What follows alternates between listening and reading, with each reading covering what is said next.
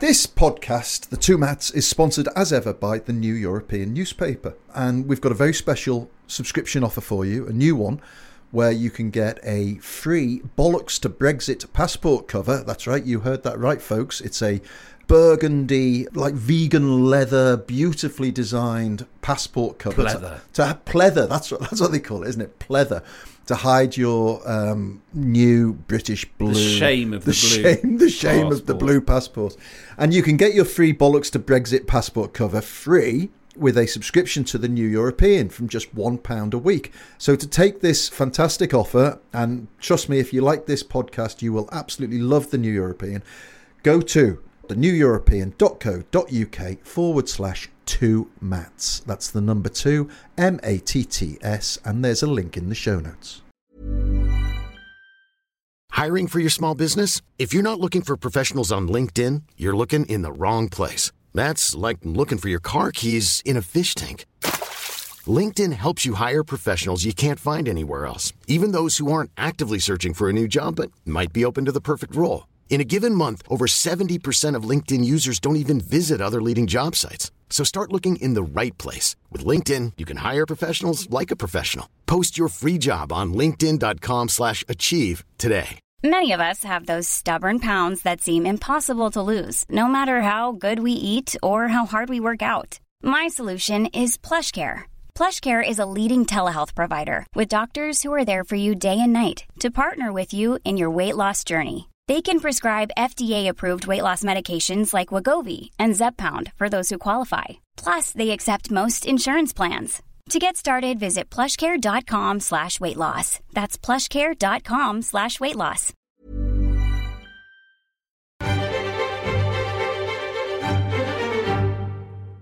Hello and welcome to the New European Podcast, brought to you in association with Progress, the centre-left Labour pressure group, changing Labour policy, stopping a Tory hard Brexit, marching for a people's vote, your Remain Home in Labour. I'm joined not just by Steve Anglesey, hello, but also by Jerry Scott. Hello. We're triple teaming the news this week, and once we've done the news, we will be talking to Chris Wright, who is the co-founder and also, once again, chairman of Crystal Records. But he's not a big Remainer, but he's also got lots of things to say about horse racing and sport and all kinds of things and how Brexit will impact on lots of industries. It's really fascinating to chat to him. So he'll be on soon. And then, of course, we will crown a Brexiteer of the Week. But first... It's exciting, isn't it? Very exciting. Because Theresa May... Yeah, she's done it again. She's got a deal. She's got another deal. A different deal, not the deal. No. Bring out the bunting. It's a bring out the bunting. Indeed, it's the political declaration on post-Brexit relations with Brussels. She's described the future in 26 pages. Yeah, which is a bit, it's not exactly Isaac Asimov, is it? Seems reductionist, if you ask me. Yeah. Well, she says that the final agreement on Brexit is within our grasp. She's been back and forth to Brussels this week. She'll be there again at the weekend. Oh, yeah. It's exciting, isn't it? It is very exciting. She's going out to. At the weekend in Brussels to meet Jean-Claude Juncker, isn't she? Which I'm not sure that... But she's going a day early. Yeah, exactly. Yeah. That'd be great, wouldn't it? If in the Sundays there's like pictures of them two falling out of nightclubs and stuff. Swinging from bottles of Duvel as they go down the street. Arm in arm. Singing, yeah. Oh, you're my best friend, you are, Claude. Face down in the mall frites. I love you.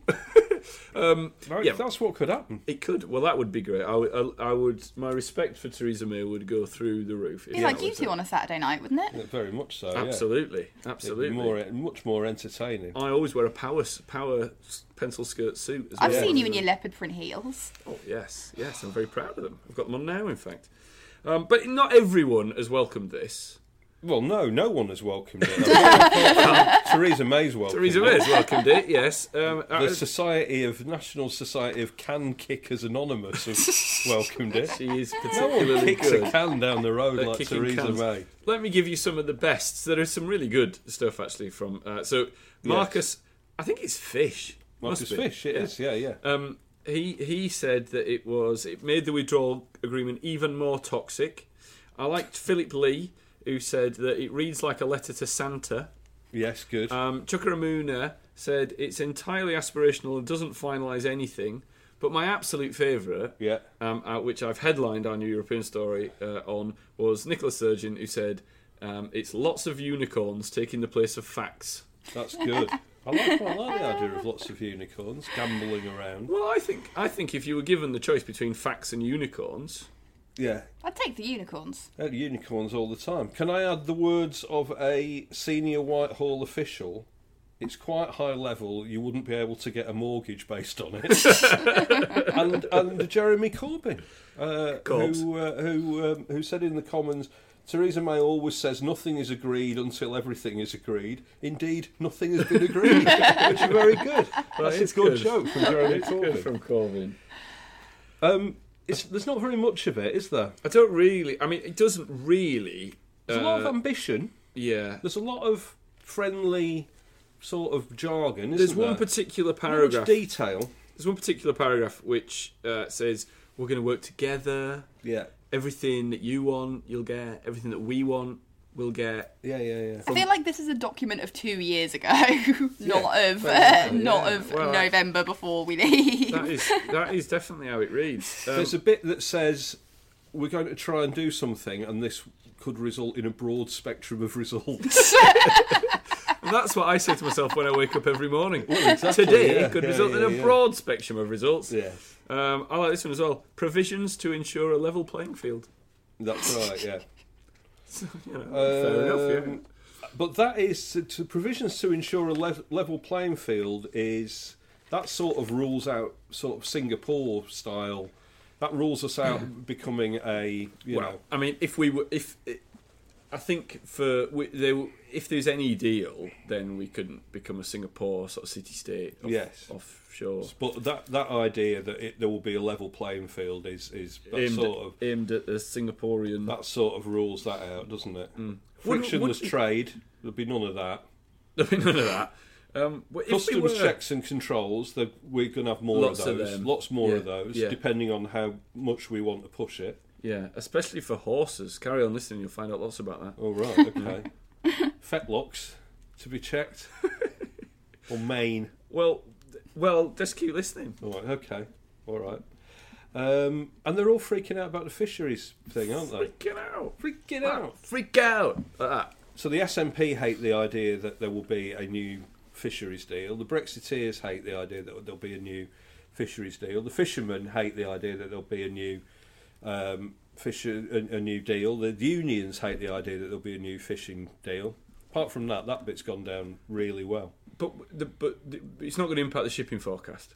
No, that will still continue. Because I really like that. But they'll have to read it out in German every third Wednesday.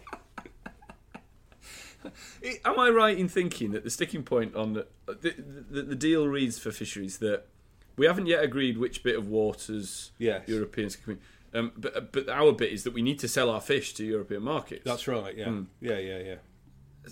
There seems to be a fairly obvious compromise. There does, yeah. But that's not... Who else are we going to sell the fish? Oh, yes, us, obviously. We'll eat our own fish, but... Yes. The market's too small. But there's a deal... I mean, this is a deal for European fishermen to fish in our waters, isn't it? Yeah. Which is what they're particularly... The idea of selling to the Europeans is fine. The idea of the Europeans coming over here and fishing our fish. How dare they? Yeah. So when I was a boy, we had a fish van. With little bowler hats on it. Did you have a fish van?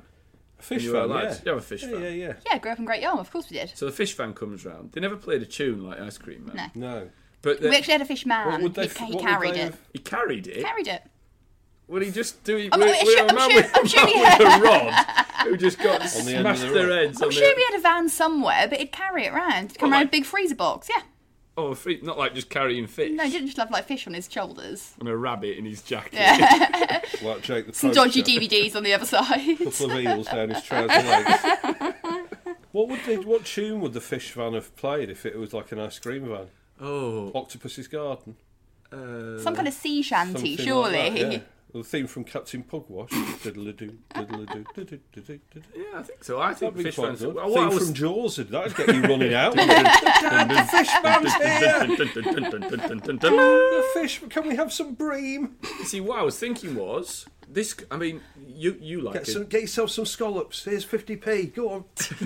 Throwing the money down from upstairs. You like a money-making scheme. I do, yeah. All those Make America Great Yeah, cats yeah, that you bought. That's right. Have you managed to sell them? Not so much, Not no. so many. Well, listen. What we'll do is every weekend, maybe on a Sunday, Yeah. get it. Your man in Great Yarmouth can go fishing. Yeah.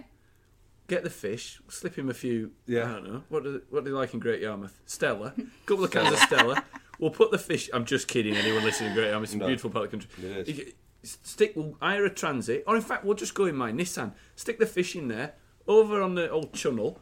Open the boot chunnel, up. yeah. You can sing Octopus's Garden, and we'll sell the fish to the Europeans. That's no problem. fantastic. They'll love it, won't they? They'll A bit love of it. that. But there'll be customs checks and controls, so we won't be able to do it. Oh, I'll put some onions around my neck.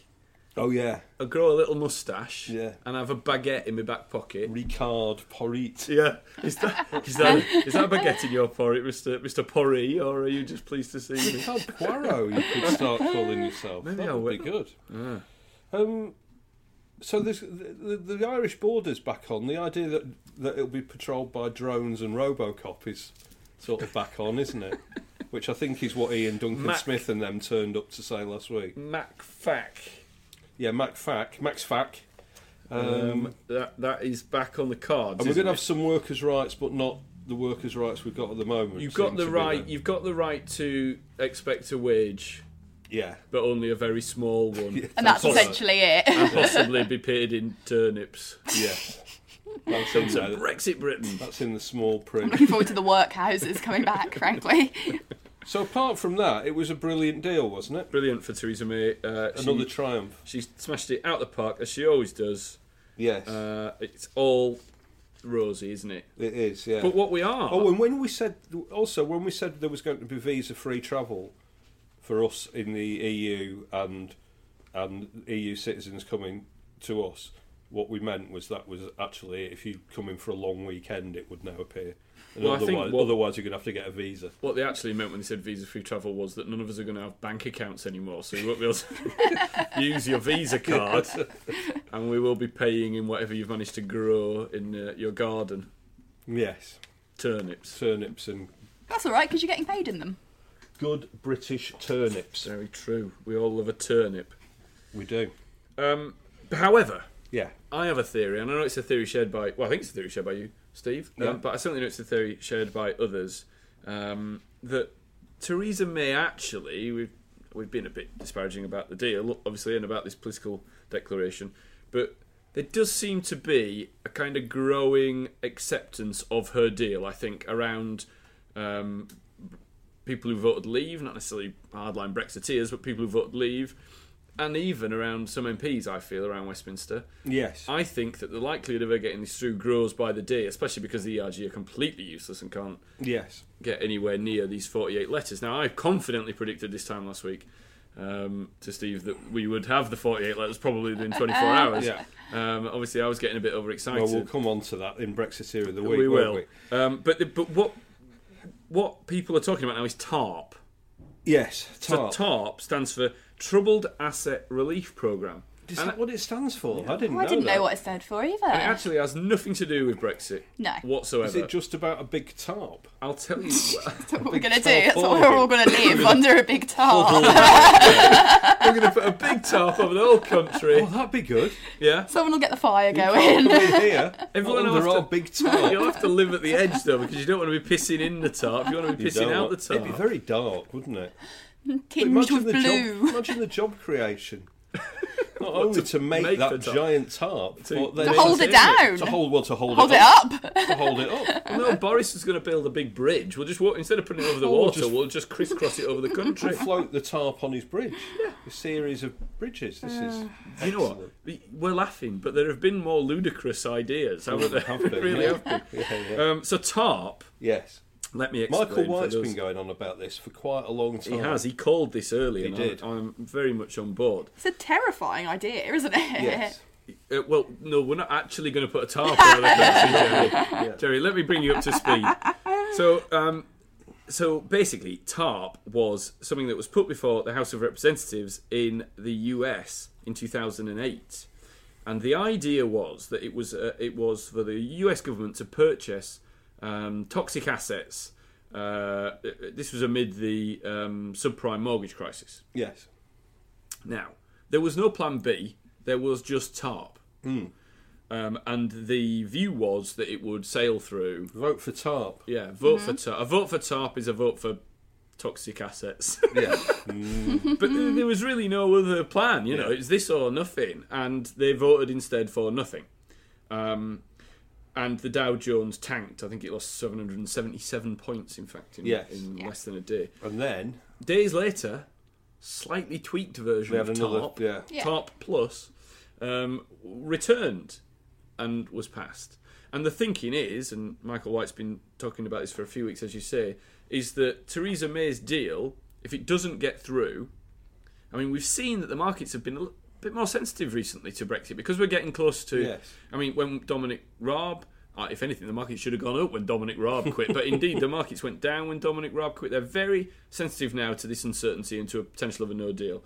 And as that increases, the market's getting more and more jittery.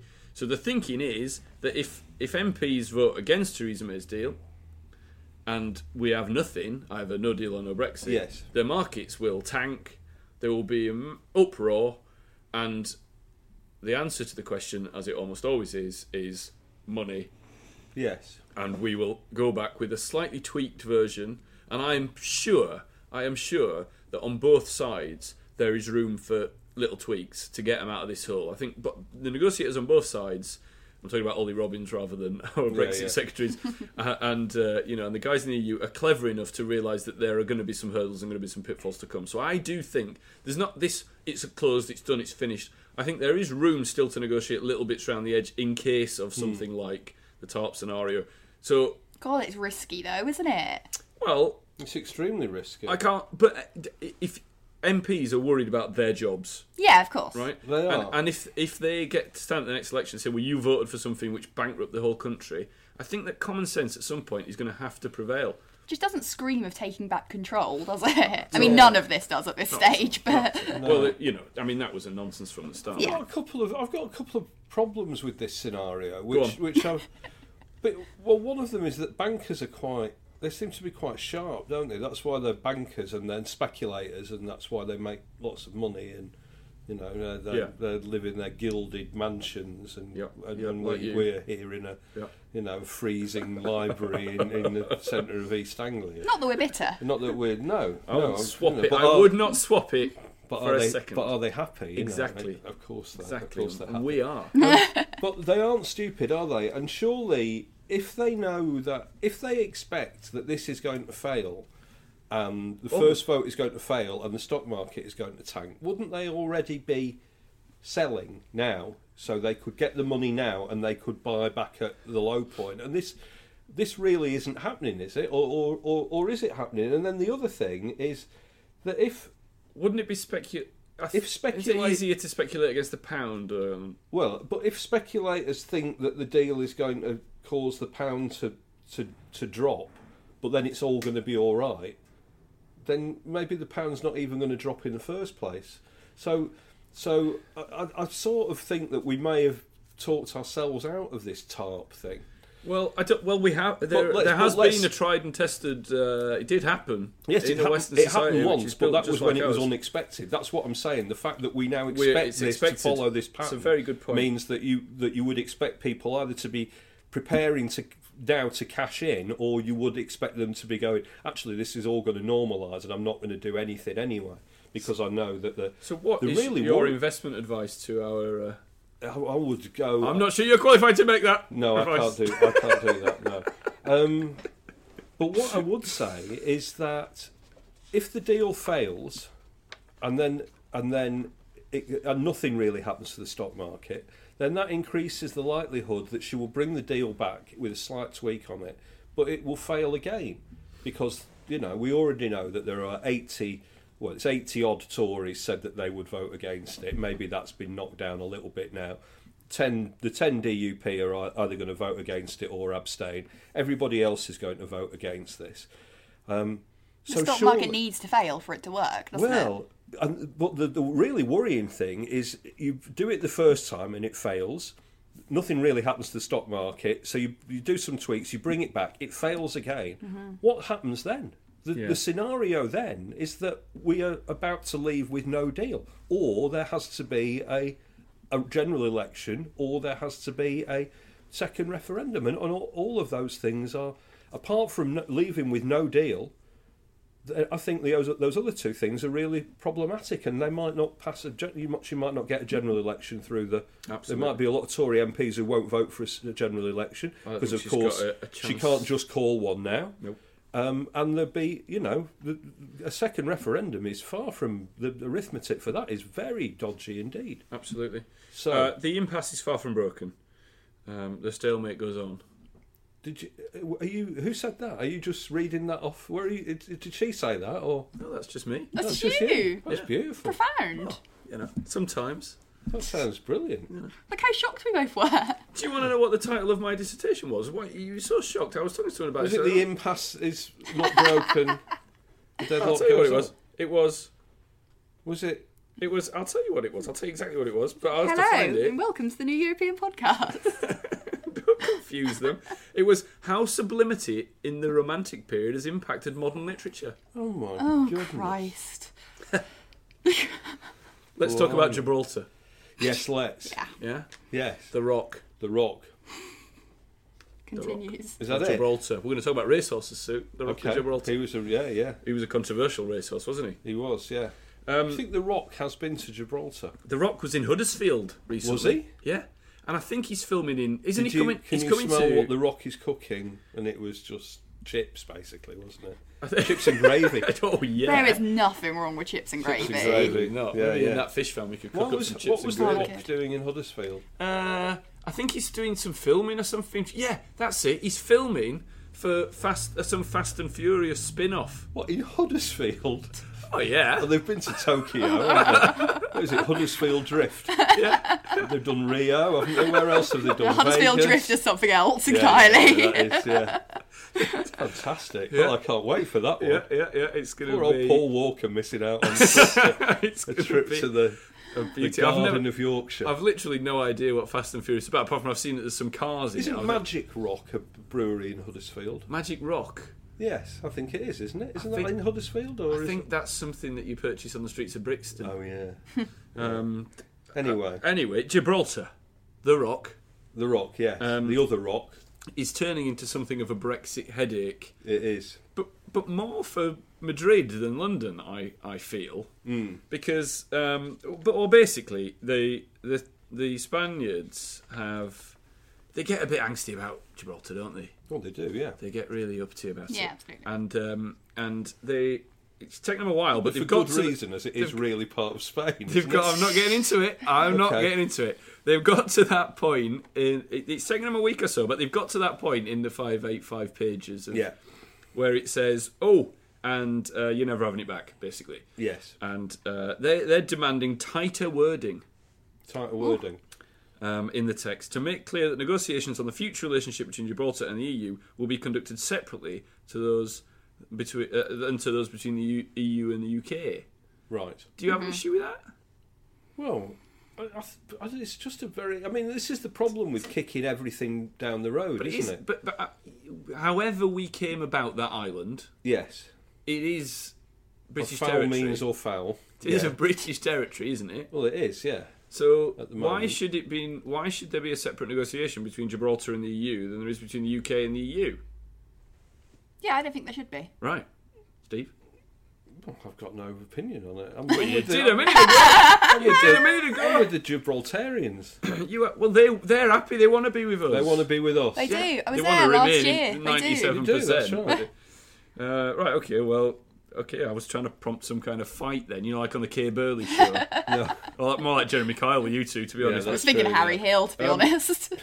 So, but the EU is a bit annoyed as well with. Well, there's Madrid. I mean, we're recording this on late on Thursday afternoon, aren't we? And as it stands at the moment, there are there are a lot of hints that Spain are going to not vote for this agreement. That's right. Because of course she's not just going out on the piss with Barnier, is she? She's actually, they've got to sell this to the 27 countries. The thinking always was that they'd just sort of fall into line. Yeah. But it seems not for Madrid. And, this is, whatever we think, that this has been a long issue for Spain, obviously. And quite That's fine why I'm not being upset. dragged into a discussion, into, Come on, play this. The hot-headed Spaniard who wants Gibraltar back. Well, I'm not going to do that. accent. That would be terrible. This is not mind your language. It's a complex discussion to be drawn into, I think. But the withdrawal treaty text is agreed. It's closed. Irish Foreign Minister Simon Coveney. Yeah. And I don't think Spain are getting a great deal of love from the EU on kicking up a fuss about this now. No. But wouldn't it be ironic, as Alanis Morris said, would say, if Theresa May managed to get her end of the bargain through and the EU couldn't get it through their lot? And that would be quite amazing, wouldn't it? It would be. I mean, it would be hilarious. And then we had to stay in the EU.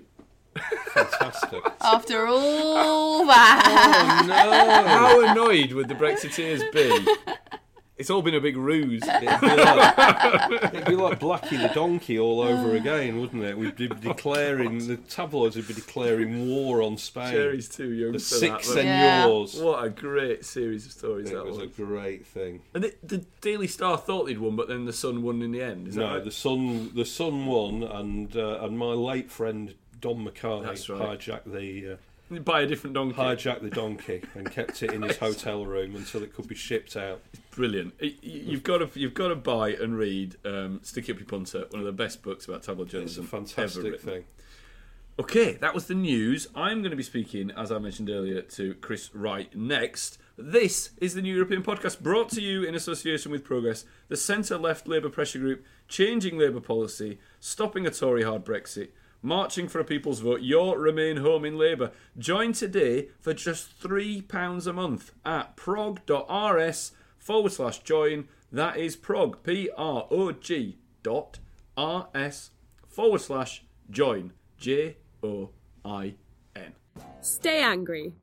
Fight Brexit. Subscribe to the New European. Your first 13 issues of the New European are only £13 when you join us and become a subscriber. Order by telephone by calling 01858 438840 and quoting podcast 1, or order online at our website www.theneweuropean.co.uk. Stay angry. Fight Brexit. Subscribe to the New European.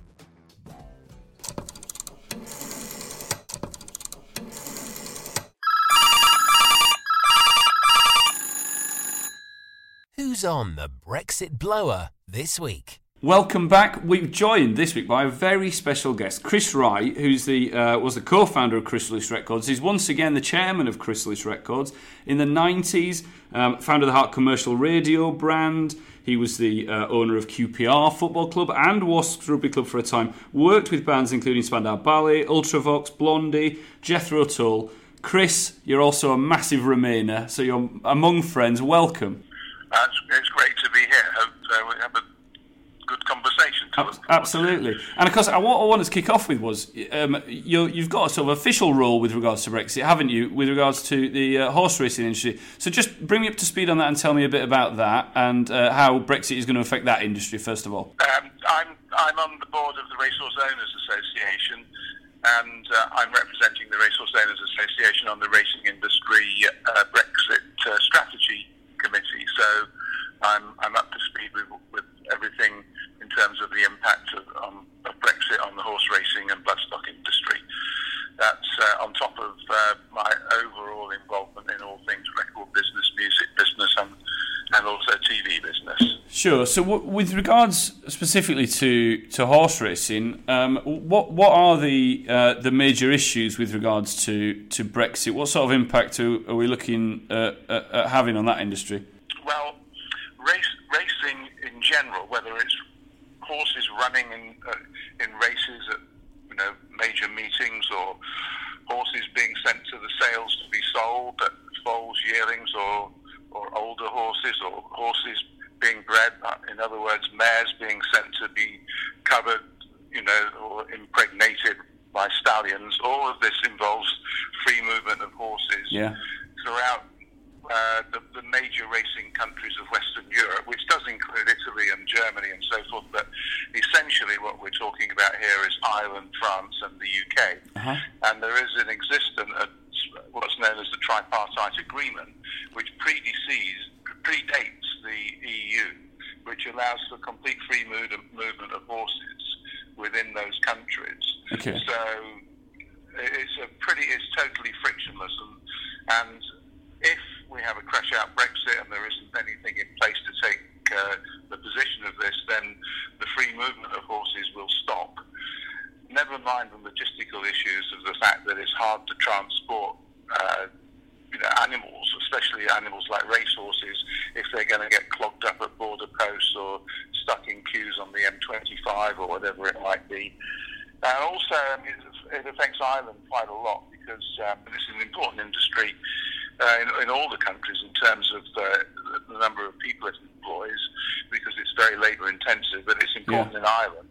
And in Ireland, for horses to move from Ireland to France, they also have to come through the UK. It's too difficult a crossing, really, for horses to cross from Ireland directly to France. So there's huge issues here. There's also issues in terms of the extent to which pedigrees are recognised and in different countries if this whole thing fell apart. So there are some incredibly seemingly insurmountable issues for the racing industry, and it's very important that there is something in place which allows this to continue. Okay. It would be, in terms of the race goer, yes, it would mean that Irish horses won't be running at Cheltenham or the Grand National, but it goes way, way, way deeper than that. Because this is people's livings we're talking about, isn't it, at the end of the day? Well, the other thing is that even when you're moving horses across borders, the horse has to move with a human being. Yeah. And those human beings are the stable staff and the people who work in the breeding industry. A lot of those are overseas labour, a lot of it's European labour, a lot of Poles are working in the breeding industry, and you have people working in the racing yards from all over Europe. So you can't send a horse to go to Longchamp in Paris to run in a race without its stable lad with it, sometimes two. So they're going to need to have pretty well frictionless access as well. You can't have the horse be allowed through the customs border or checkpoint without the stable lad or stable lass being able to go with it. So it's a huge issue. But it's when we talk about it, one would say, well, this is so important. Surely, we can get the government. In fact, if I move on to talk about the music industry, bands and groups travelling across borders, and some of them are composed of individuals from different countries and so forth. I mean, a group may not be entirely British or English. They may have a Frenchman in the group, or a German, or a Swede, or something like that. And the same issues apply, but of course it all pales really into insignificance when you look at major industries like the automotive industry. If the government are really going to make exceptions, I think they'll start with things like automotive industry rather than racing or music. Not necessarily, because they should, but because it's the way that priorities, are considered to exist. I mean, touching back on the racehorse issue, do you think, would it be overstating it on my part to say that if there is a no-deal Brexit, it would be devastating for the industry? It wouldn't be overstating it at all. So there's a lot of, is there panic in the industry? I mean, is there a lot of fears, a lot of concern?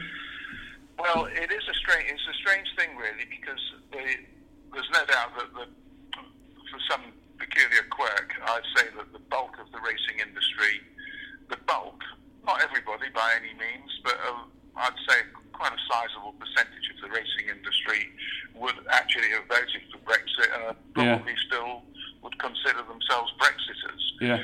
I know it sounds strange when so much of their livelihood is dependent on this, but again, like most Brexiters, I think they take a view that we just want to be out of the EU and everything will be all right. And of course, it's the same as saying, well, of course, Mercedes will want to sell their cars in England, so they'll make the German government agree to what we want.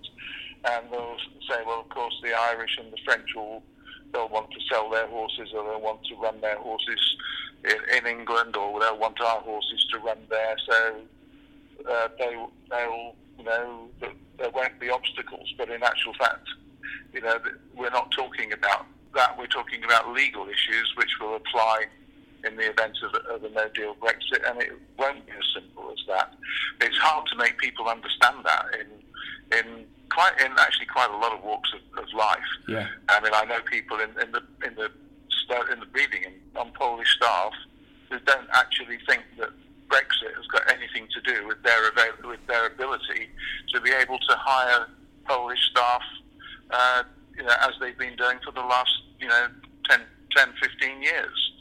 I mean, it's beggars belief sometimes that people don't understand the practical issues involved, and I mean that's really one of the things that the country is having to fight in terms of being able to get the public to understand what this really does mean.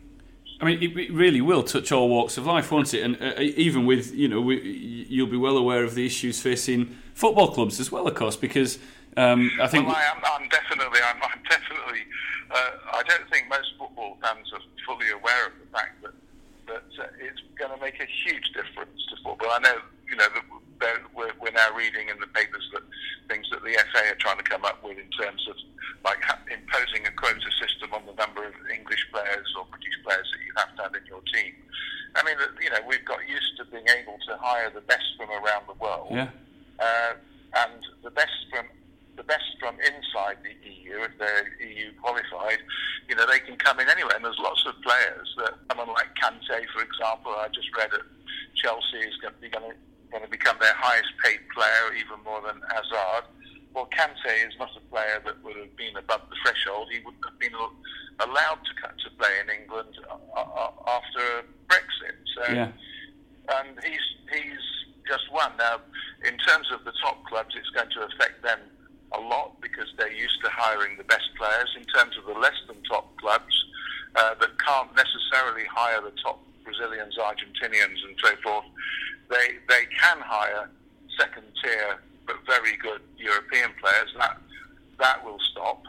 And in terms of Scotland, I think there's hardly a player playing in Scotland a foreign player playing in Scotland that would qualify post-Brexit, and this is something that people just haven't focused in on either. It's the effect of this is quite considerable, and I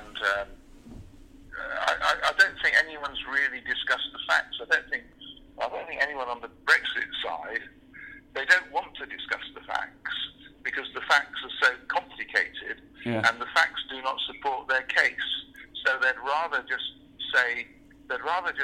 have the argument based on things like that, and if anyone comes up with the fact, it's just fake news, fake news, fake news. In other words, we don't want to talk about facts, we just want to talk about the real issue, and the real issue is sovereignty. That's their approach to it. Quite. Well, as we stand now, and of course, the whole political world, it seems to shift on a daily basis in the last month or so. In the last couple of years or so, I guess. But as we stand now, what would your prediction be? Are we going to have a no deal? Is Theresa May going to get this deal through, or do you think that in actual fact, because of the seeming lack of support, even if it has grown by minuscule amounts during the past week for Theresa May's deal, do you think that that is the biggest possibility that deal or some deal like it will end up getting fudged through?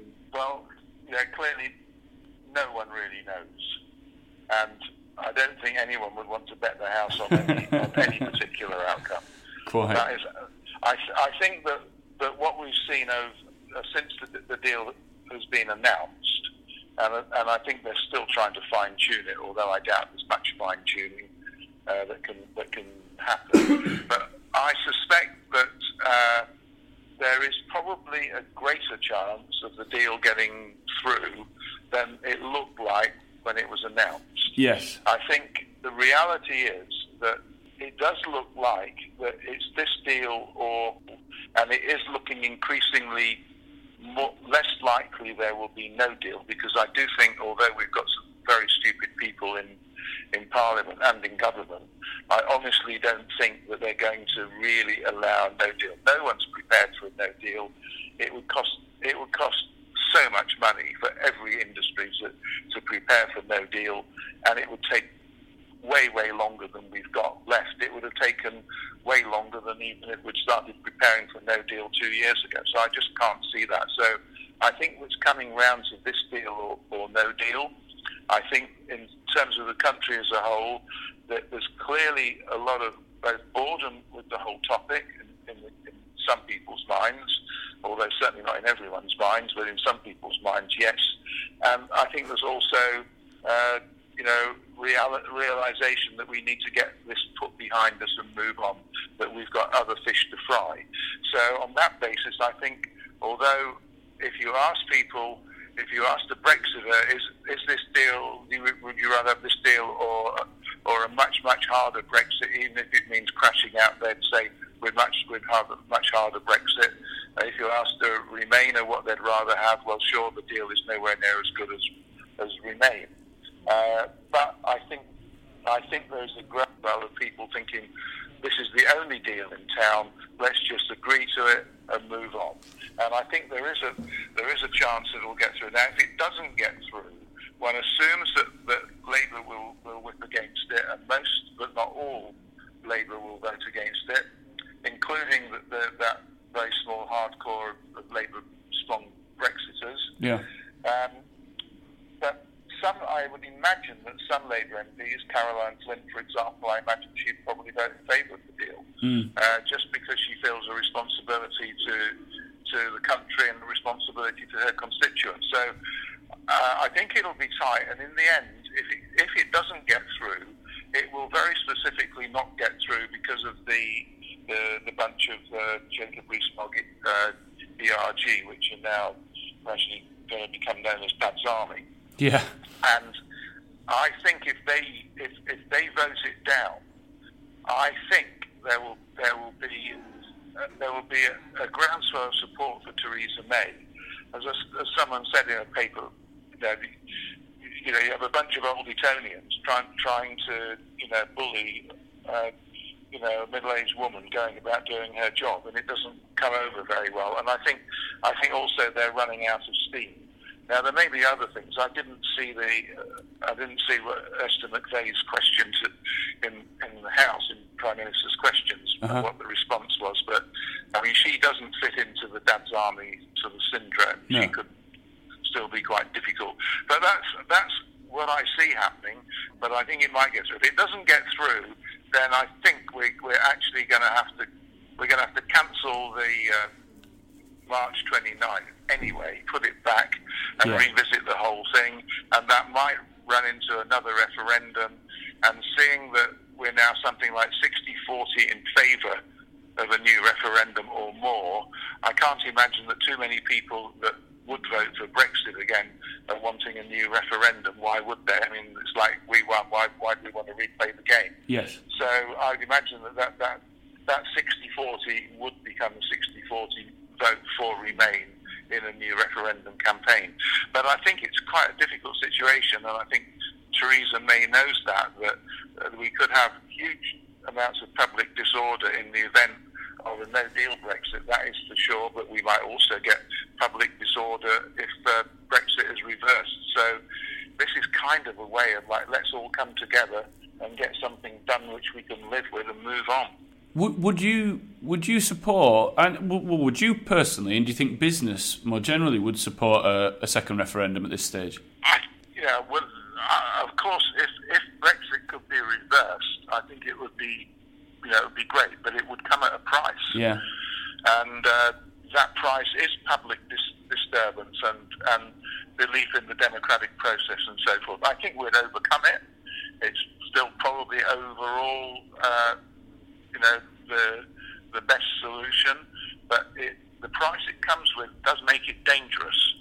And on that basis, if this deal goes through, and it does remove a lot of that, a lot of that, antagonism could actually get, rubbed out, and it might be a good thing. And also, I mean, business obviously has been crying out for clarity for so long now in the face of utter confusion and chaos. At least, if nothing else, and pretty much all our listeners, I presume, would support a second referendum. But do you think business is thinking, at least we've got something, at least we know something, a second referendum might prolong that, or... Well, unquestionably, and also you can't be absolutely sure that a second referendum wouldn't come up with a leave vote. And if a second referendum came up with a leave vote, then we're kind of almost in no-deal Brexit territory, and then we are completely stuffed. Quite. So it's actually very dangerous. And if we've got a deal here that we do leave the EU, okay, we've got no vote. We've got no say in what things we have to follow a lot of the guidelines. Then, but at the same time we have a trade deal, and horses can cross borders, and staff can cross borders with them, and musicians can go and play gigs in Paris and so forth. Then it becomes something that it's like, okay, it's not great, but we can live with it, and nothing's forever anyway. Although I suspect this will be for a generation. Yeah. And we also don't know the terms of the trade deal. It's going to be, it'll be a couple of years to work that out. And there are other issues as well. And obviously, fisheries and agriculture that could scupper at Gibraltar. Of course. Okay, Chris, it's been an absolute pleasure it's been an absolute pleasure to speak to you, Chris. I need to ask you one more question, and it's not Brexit related. Of all the bands that you worked with at Chrysalis and still do, which one is the one that you put on a long drive in a car? Oh, well, that is a big question, isn't it? God, which of the bands will I put on a long drive? There's so much. There's so many good ones. I mean, even ones you've never probably heard of, like Bloodwind Pig or something like that. You could listen to their first album over and over again, and that's from 1968. Procol Harum, they made some great music. They did. The early ones, 10 years after Jethro Tull. I mean, Blondie, if you had a Blondie, you could play a Blondie greatest hits. That's probably one you could listen to more than most, but I wouldn't say it was, it wouldn't be that cut and dry. It'd be quite difficult. It's a very diplomatic answer. Chris Wright, thank you so much for your time. It's been an absolute pleasure and a real insight into numerous different industries, so thank you very much for your time. You're welcome. Brexiteer of the Week. Welcome back. It's time, Steve, for Brexiteer of the Week. It is. Shall we start with David Davis? DD. Oh, DD. David Davis. So, here, Conservative Home. How would you describe the website Conservative Home? Well, I mean, unbalanced. It's for Tory politicals, really, isn't it? It is. It's a fairly, dry website with a lot of opinion pieces from conservative thinkers, shall we say? Yeah. Well, not in this case.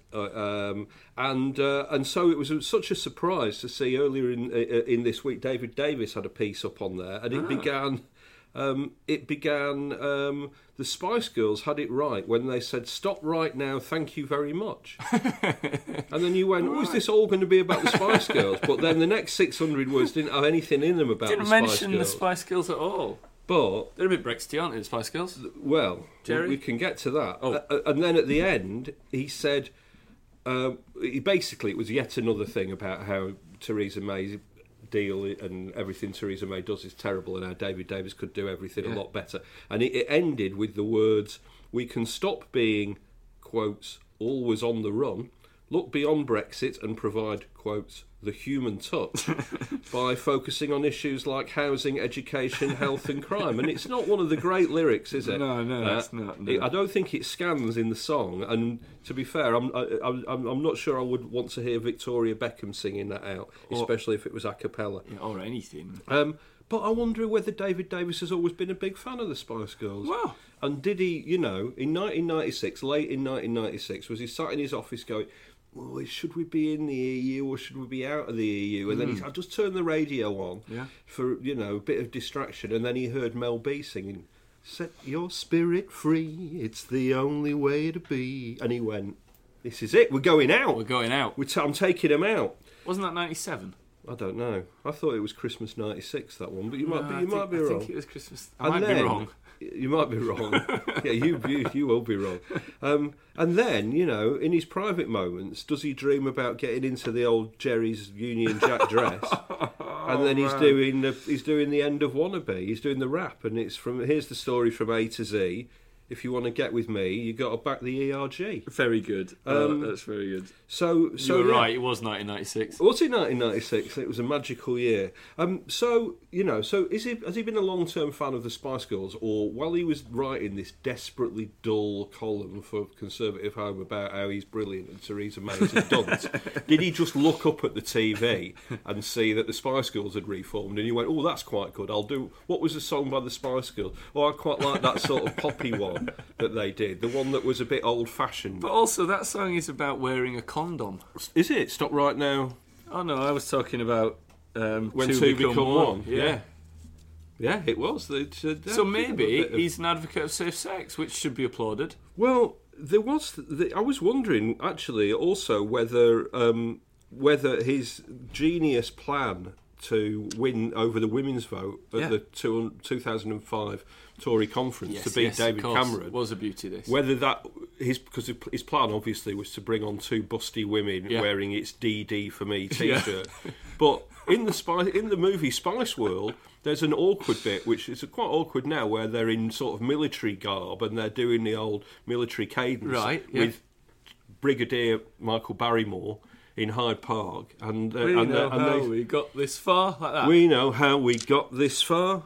Strength and courage and a wonder bra. So maybe that was on his mind. That is what we were peddling to our young women back in the late 90s. Quite incredible. That was strength, courage, and a cleavage. That's what will get you on in this world. Girl power, and of course it is the latter. He doesn't really like the Spice Girls, does he? He just latched onto any idea which sort of vaguely floats in front of his cerebellum, because he is, as we know, a completely detail-free zone. And if he wasn't a detail-free zone, we wouldn't have had all these embarrassing things about, trade talk. We're going to be in in 2 weeks we'll be in trade talks with an area that's massively larger than. We wouldn't have had all of this kind of stuff. But also, if he wasn't a detail-free zone, he would have actually watched more of the interview, and he would have seen Jerry coming out, and the rest of the Spice Girls coming out in support of Theresa May, and saying, Jerry said. Jerry Halliwell, I can't believe that this podcast has degenerated to the point where I'm reading out quotes from Jerry Halliwell. But Jerry Halliwell, who he has just quoted, said, "Just support a woman who's doing the best she can and all of that. It's not an easy position. Stop all the divisiveness and come together." There you go. So he's not even doing that. But maybe for David Davis, it's a bit closer to what Mel C said in the same interview, which is this political stuff is really difficult. It is. Did you get Spice Girls tickets? I didn't know. I didn't. Are you spicing up your life? I was helping a friend to get Spice Girls tickets, and I did manage to get two. Oh yeah, a young friend. Young friend. Excellent. But I'm not attending. In fact, I didn't go through with the purchase because it was something like £290 for 2 seats right at the back of Wembley Stadium. Yeah, that's a great show. But it was an hour of my life I will never get back. Well, marvellous news. But then you've got a lot of free time, haven't you, to be fair? So... I filed a story at the same time, actually. Did you? Yeah, I did. Did you? We asked some of the... Taken with David Davis seizing on these Spice Girls lyrics as a way forward for Brexit. We asked some readers what lyrics they thought were appropriate for Brexit. And Sam C... actually recalled it. Sam C. Yeah, here's the story from Sam to C. You know the Spice Girls. They never talk about Mel A. Well, they don't, do they? No, that was the experiment that failed, wasn't it? Yeah, absolutely. Was Kid Trial run. A in the Spice Girls? Oh, maybe. Mel That C. is a good album. Yeah. Do you like Kid A? Well, I do quite like Kid A. good. Yeah. That I and don't the like next Radiohead album. very much, but I do like Kid A. Yes. Sam C said, what about the lines from was it called Too Much? I think it was called Too Much, wasn't it? Where they say too much of something. Yeah. Too much of something is bad enough, yeah. but something's coming over me to make me wonder if too much of nothing is just as tough. Adam Welch said, I had a little time to think it over, I had a little room to work it out, I found a little courage to call it off, which is a beautiful Very good South song, isn't Very it? good song by the Beautiful South, yeah, a little time, fantastic. And that's very good. Stephen P. Roberts, we had a couple of Bob Dylan ones. Stephen P. Roberts said, idiot wind blowing every time you move your teeth, which is something that certainly comes into mind when I see David Davis.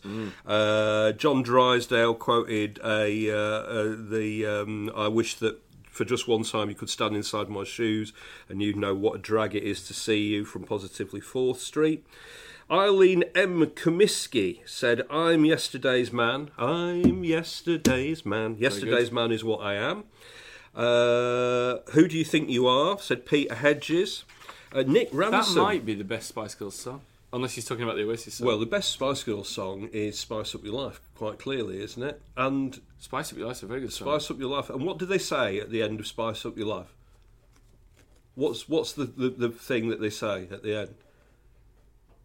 Hi, see ya. Oh, yeah. Hold tight. Oh, yeah. Now, have you seen? This is the Spice Girls. You can pause this if you like and fast forward for the next minute. We're now going to be talking about actual Spice Girls lyrics. All right, cool. So I hi, see ya. Spice Girls. Hi, see ya. Hold tight. They say at the end of Spice Up Your Life. Hi, see ya. Hi, hold tight. Hi, waving hello. Hi, see ya. Waving goodbye. Yeah. Hold tight. Hold tight. So Jerry Halliwell tweeted about this recently, about just ahead of the Spice Girls reunion. The lyric actually is hi, H-A-I, hello in Japanese, right? See, yes in Spanish, yeah. And ya, yes in hi, yes, in German. Yes. Hold tight. Well, I think it's yes rather than it's. I see. Yes. Yes. Sorry, I said hi. That's yes. So it's yes. Hold tight. Yes. My mind's been blown by that. It's quite incredible. Well, that insight into the lyrical genius of the Spice Girls. Well, they're actually I think they are on the writing credits, aren't they? The Spice Girls. I think they are, yeah, but I'm not sure that they wrote I think lot of it. I think it says two people you've never heard of, and then the Spice Girls. Basically, that's it. Yeah, but that is quite mind blowing, and it's as mind blowing as the idea that. Have you seen this other mind blowing thing that this week? This is fantastic for a podcast. But if you look at a number 8 card in a pack of cards, a number 8 of diamonds card in a pack of cards, there is a number 8 in the shape of the diamonds in it. You can do that, New European podcast listener at home. Wait until the end of the pod. Yes, please do. Nick Ransom said there's no future in England's dreaming, Sex Pistols, obviously. Oh, yeah, now and John Mollins, when we're on the sort of the punk rock and late 70s tip, said the opening line of Ian Dury's Plasto Patricia sums up this whole thing quite succinctly, and we're obviously not going to say what that is. There were some great ones here. Mr. Cellophane, Aunt Olive said Mr. Cellophane should have been my name. You can look right through me. The great song from Chicago. We even had a Robbie Williams one from Colin Butcher. No regrets. I don't want to hate, but that's all you've left me with, a bitter aftertaste and a fantasy of how we all could live. Who else appeared on Robbie Williams' single No Regrets? No regrets. I don't know. That's a good quiz question. Oh, I don't know. Neil Tennant. Was it Idi Amin? Yeah, he's on drums. Neil Tennant. Yeah. And, I forgot his bloody name now. The guy from The Divine Comedy. Or The Divine Comedy, in fact. What's he called? He wrote My Lovely Horse, didn't he? Neil Hannon. So it was just a Neil special. Neil Fest, yeah. Neil and Neil, the Neil Fest. We had. Let's do one or two more. Rob Fitzgerald, Radiohead. You Do It to Yourself. That's What Really Hurts. Did all that one, and one that I really liked was from Nick Davey. He's a real nowhere man, sitting in his nowhere land, making all his nowhere plans for nobody. And then finally, Dylan Veits, I think is how you pronounce it. Very cool name. Vieits, Veits or Veets. quotes the Inspiral Carpets. This is how it feels to be lonely. This is how it feels to be small. This is how it feels when your world means nothing at all. Which is how cool we will name, all, cool band, how we will all cool feel. as. Well, I think that's how we'll all feel on March the 29th. So, David Davis, some more lyrics you can use there. Let's get back to the Brexiteers of the week.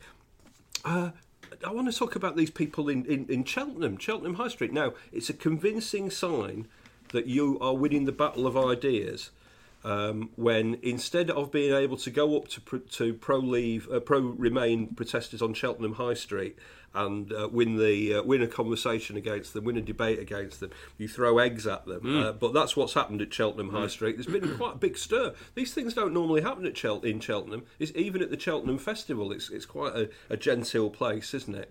I'd like to see it happen at the Cheltenham Festival. What was the suspect wearing? Well, tweeds, and he had some salmon pink trousers.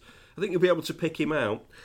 Anyway, so some pro-Leave protesters threw eggs at the Cheltenham in Europe stall on Cheltenham High Street.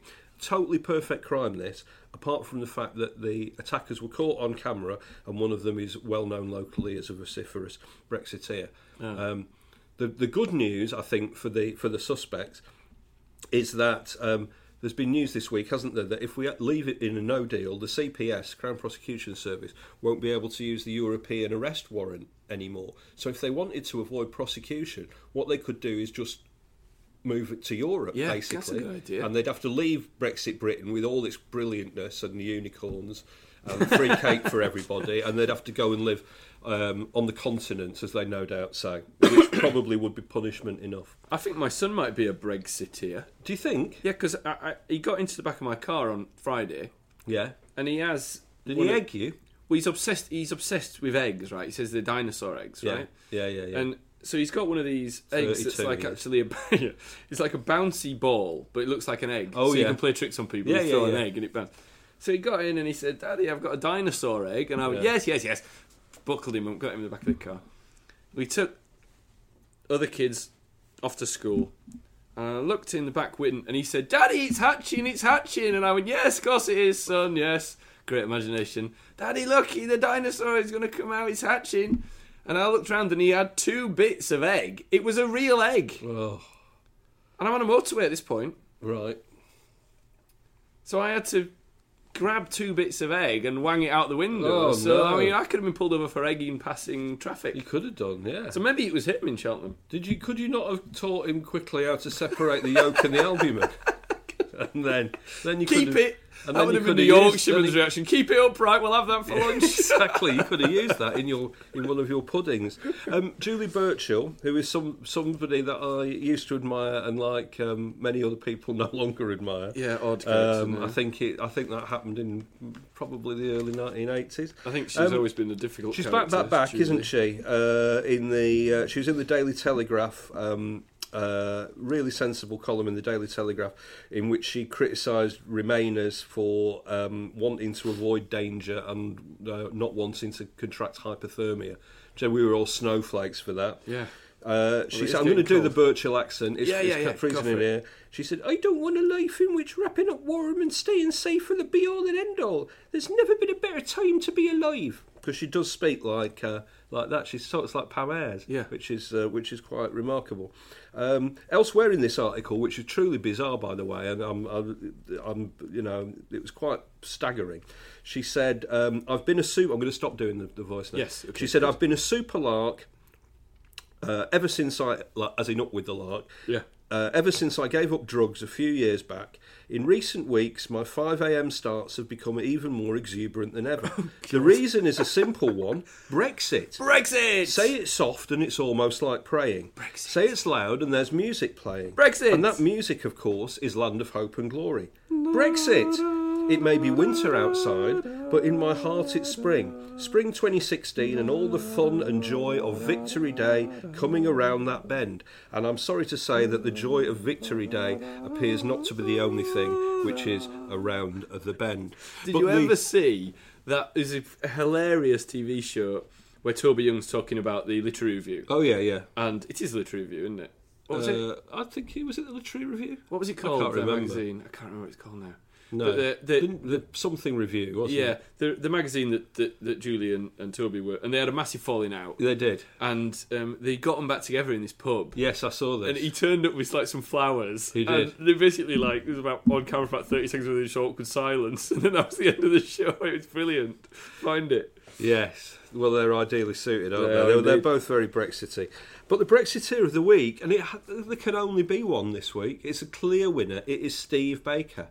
There's a great joke on Twitter about Steve Baker, and I can't remember who said this, and I do apologise, but somebody said... Steve Baker goes to the doctor and says, "Doctor, I've got concussion." And the doctor says, "How many fingers am I holding up?" And Steve Baker says, 48. And on Steve Baker, if you don't know, and if you're unaware of him, I envy you deeply.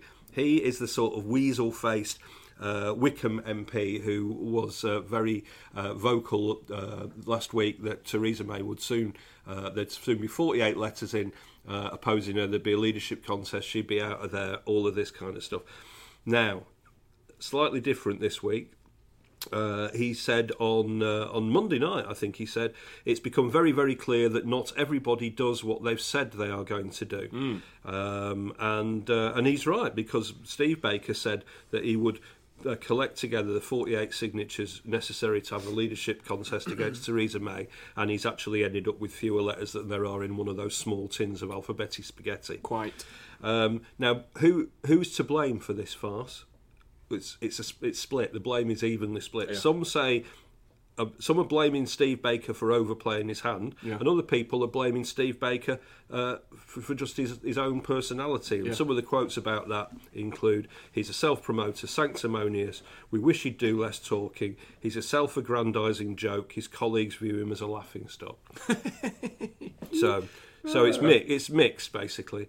But surely Steve Baker should have seen this coming, because last year he wrote a foreword to his friend John Butler's book, which is called The Golden Revolution, How to Prepare for the Remonetisation of Gold. Ooh, that's a page turner. And the title of his, I'm not sure it's, I'm not sure J.K. Rowling is having sleepless nights.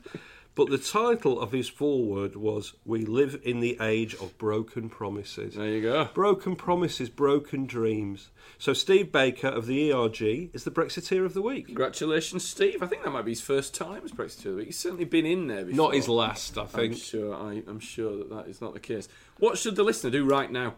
Don't write a letter. If you're a Tory MP, don't write a letter to Steve Baker or Graham Brady or Liam Brady or anybody really. Or any, yeah. Well, I don't know. You write a letter to us. Yeah, you could write a letter to us saying how nice we are. Podcast. Or they could write a review. Or that'd be better. It'd be much better if you gave us a lovely review on your podcatcher of choice.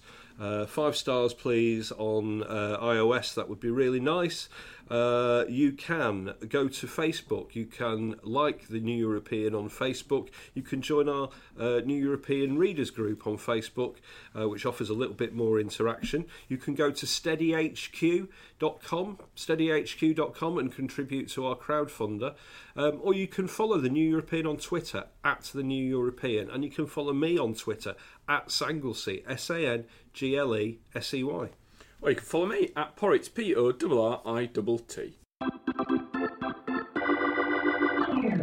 That, dear listener, was the New European podcast, brought to you in association with Progress, the centre-left Labour pressure group, changing Labour policy, stopping a Tory hard Brexit, marching for a people's vote. This is your Remain home in Labour. Join now at prog.rs/join. If you haven't already, please do rush out and buy a copy of the New European newspaper. It's another stonker. It's £2.50. That's all. £2.50. And it is on sale in all good newsagents right at this second. We will be back next week. Until then, Mr. Campbell, play those bagpipes. Here you go. I'm ready, Alistair. You go for it. In your own time.